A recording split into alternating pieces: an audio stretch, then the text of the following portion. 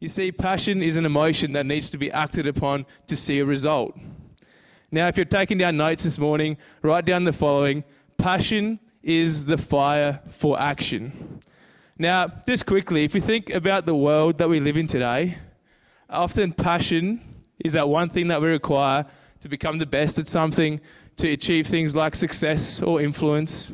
You see, it's all good, well and good to have knowledge and know facts, to have resources, to be gifted or talented in a certain area. But if we don't carry a fire to act on that passion or something in our lives, that feeling of passion doesn't yield results. It becomes worthless.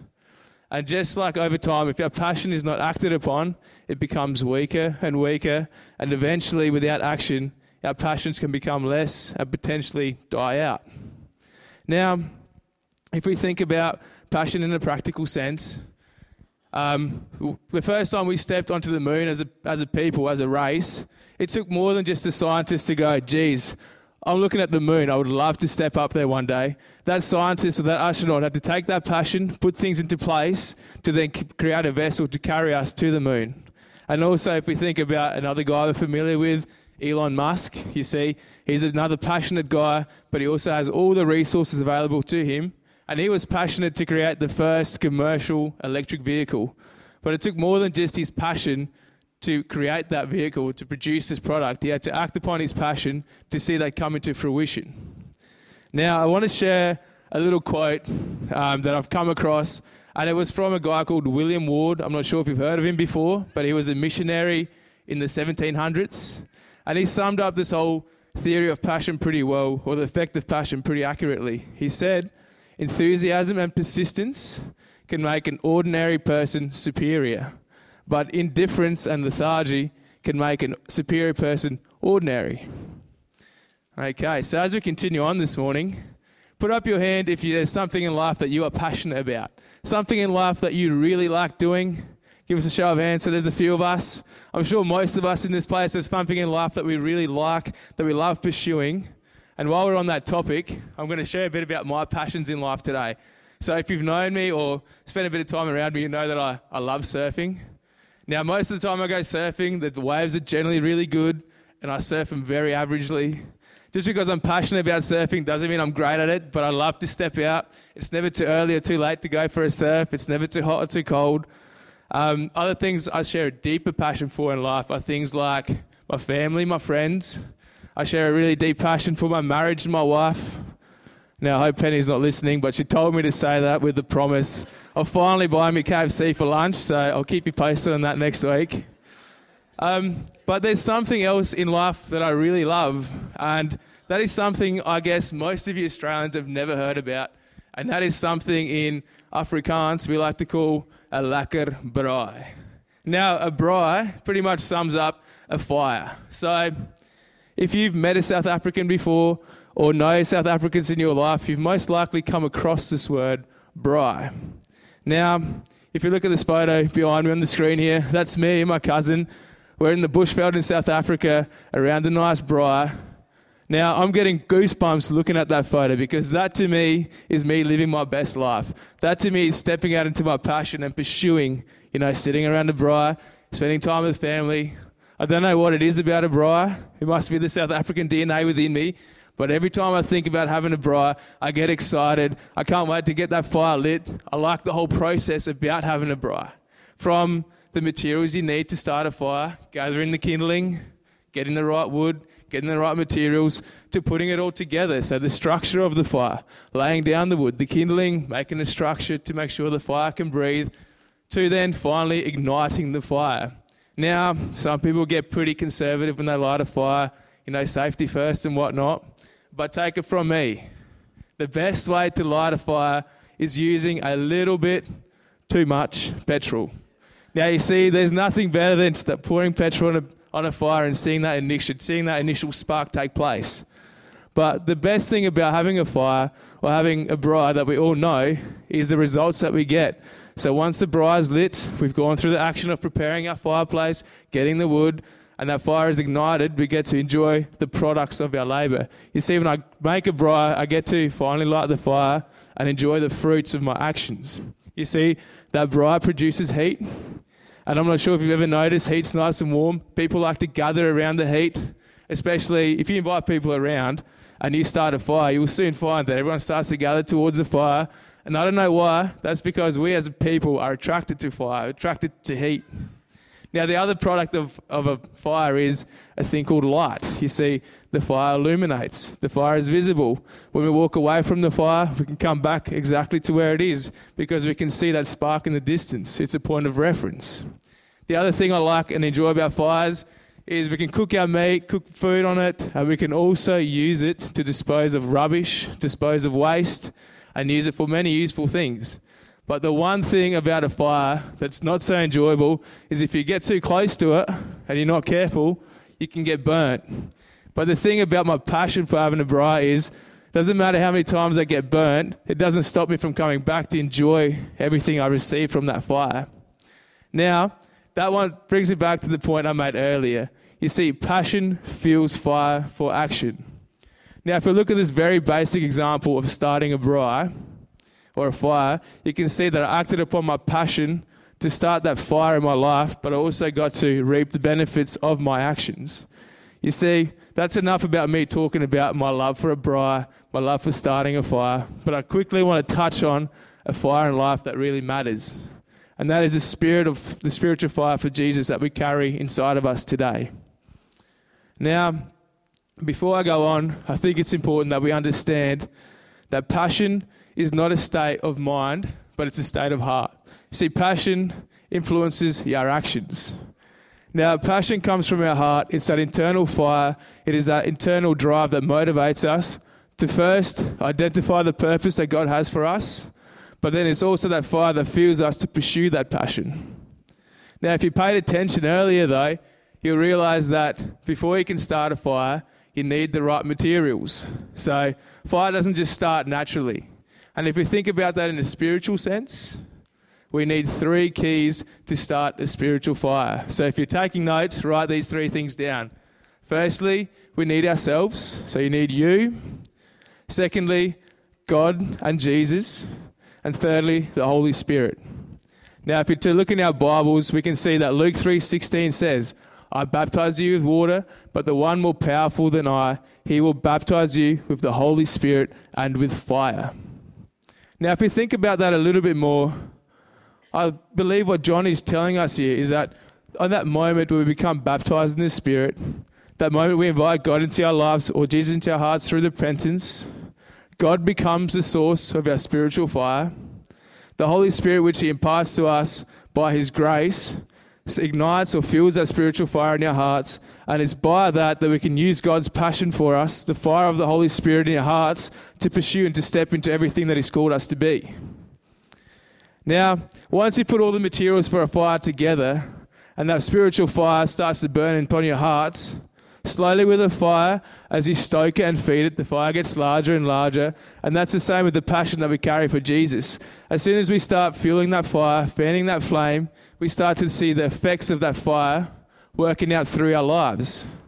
Now, if we think about, just back to the braai I was talking about before, the first thing is we start to produce a heat, a spiritual heat.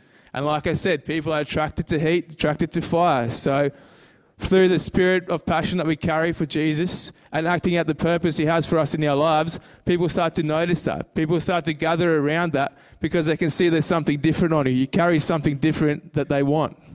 The second thing about a fire is it starts a light. When we invite Jesus into our hearts, we start to carry the light of him into our communities, into our schools, into our workplaces.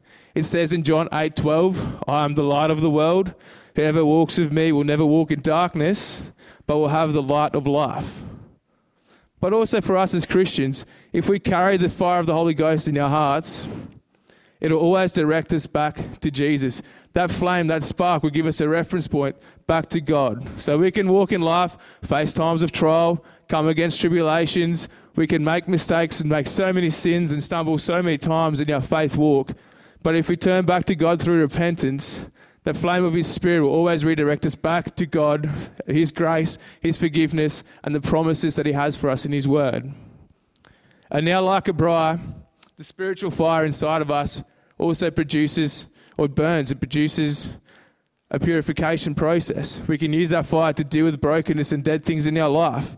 And as soon as the Holy Spirit starts to awaken in your heart, the first thing he'll start to do is deal with the dead stuff that you're carrying. He'll start dealing with all the baggage that you might have. So things like hurts, brokenness from previous relationships, a sinful nature, things like pride.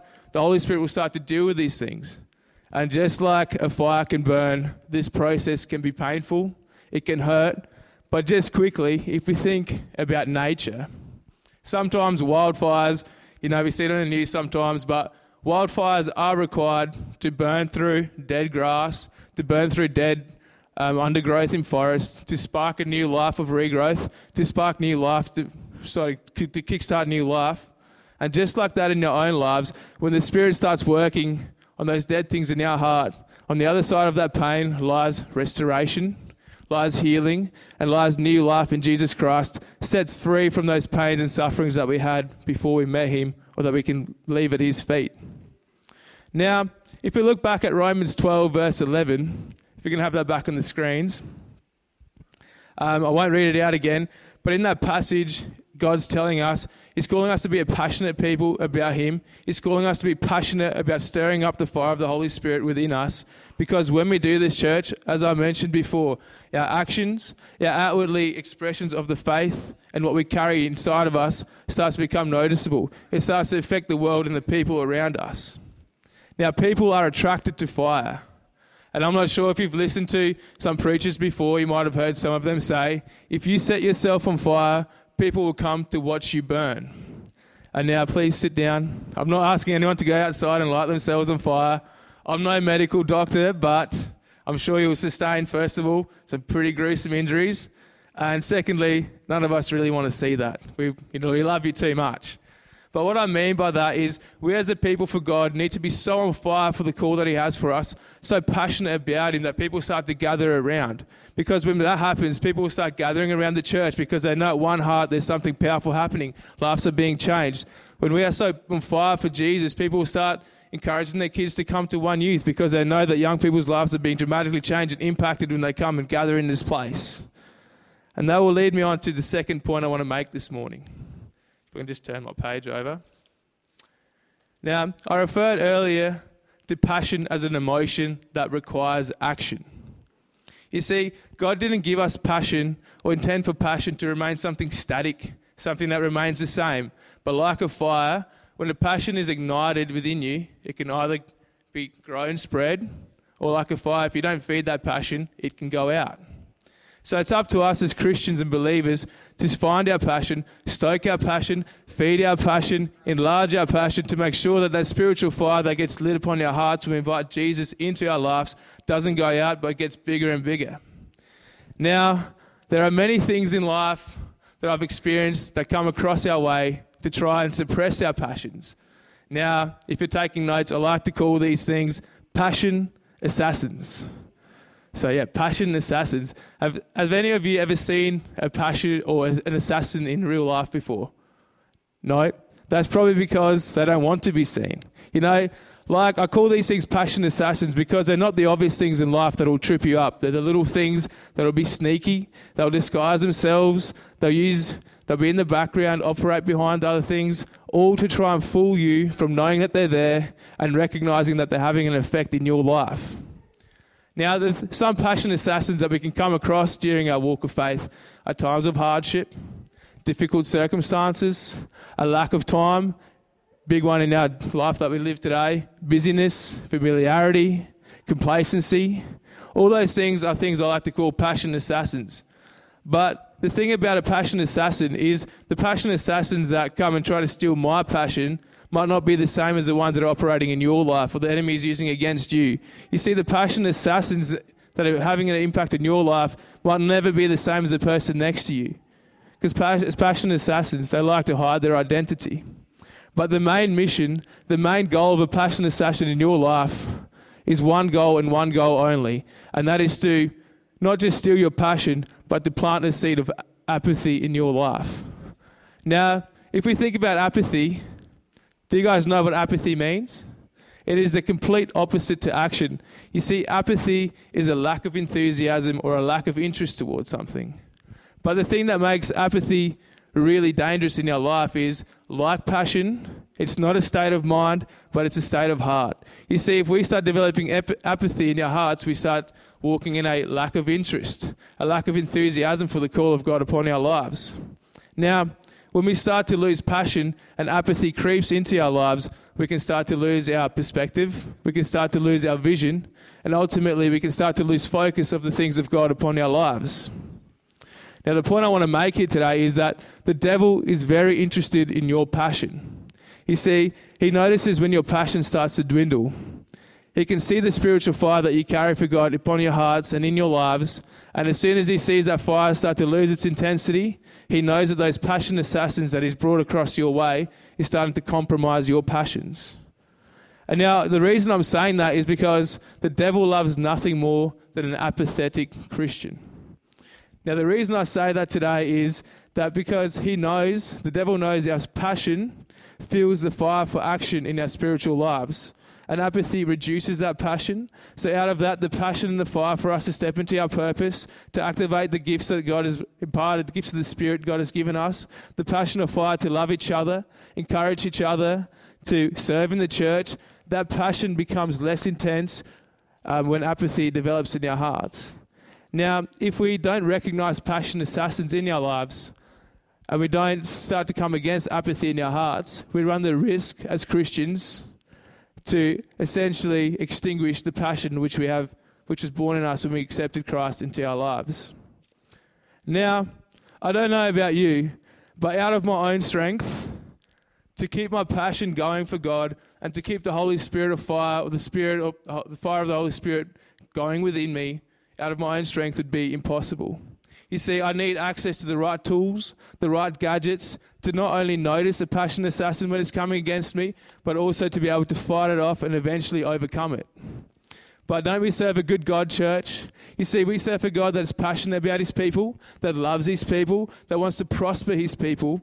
And through that and by his grace, he has given us all the tools and gadgets we need.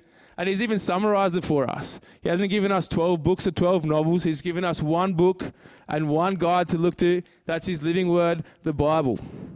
You see, in the Bible, God gives us these gadgets and tools to fight against our passion assassins. And I like to call these things the fire igniters. Fire igniters, things and tools that we can turn to reignite our passion and stir up the fire of the Holy Spirit in our hearts. Now, the first fire igniter I want to talk about today is repentance. And I've got Revelation 2, verse 4 to 5 there. Read that in your own time. But ultimately, when you feel that your passion's being tested, the fire of God upon your life, the enemy is coming against that, God calls you to turn back to your first love. He's calling you to turn back to him in repentance. And by that, we let God come in to deal positively with those negative emotions like apathy, familiarity, pride, jealousy that have established in our spirits. God can come in and deal with those things in a positive way. The second fire igniter, and probably the most powerful one, is prayer. You see, when we feel attacked in the spirit, when our passion's getting challenged, all we need to do is let God be our strength. Turn back to him in prayer. Ask him, Jesus, give me the wisdom, give me the knowledge to identify a passion assassin in my life. Give me the power, the persistence, the strength to overcome these power assassins so that I can be set free.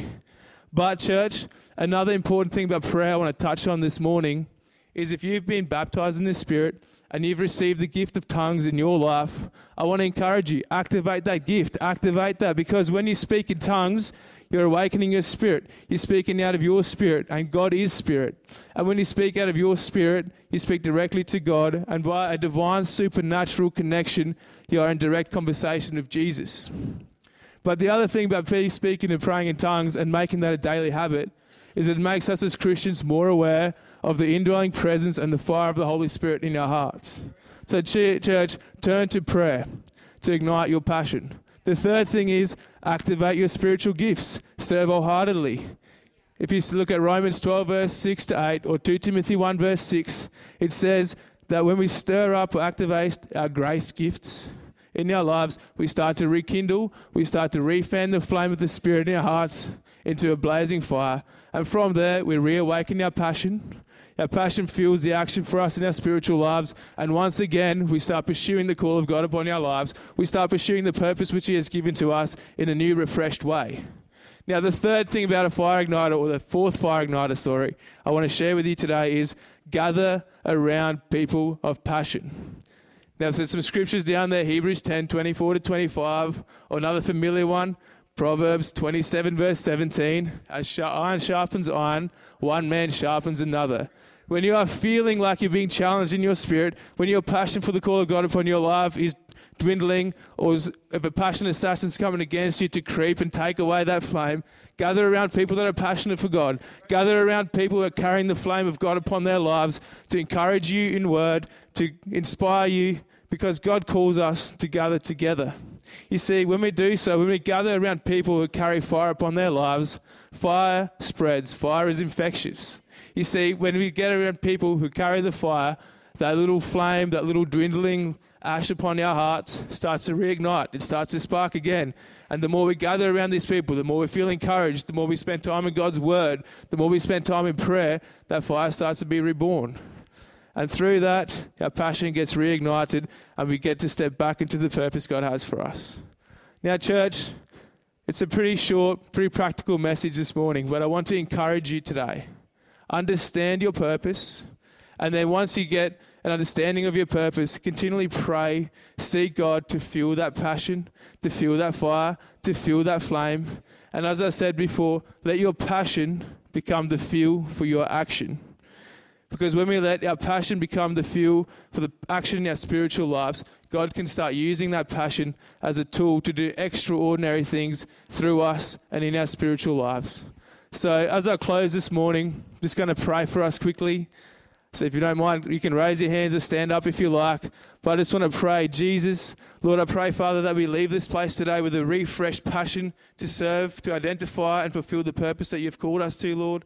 Lord, I thank you, Father, that you've given us the tools. You've given us all the gadgets that we need to overcome anything the enemy has thrown against us. Lord, I thank you, Father, that you've given us your spirit by grace, Lord. I thank you that you love us and want to prosper us as your people. Lord, and I just feel, Father, that everyone's hearts are open here today to receive a new, refreshing touch from your presence, Lord. Lord, I pray, Father, that we can leave this place carrying your light into our communities, Lord. And as we do that, Father, I pray that we see people's life changed and people's lives impacted by the goodness and the love that you have for them. Amen.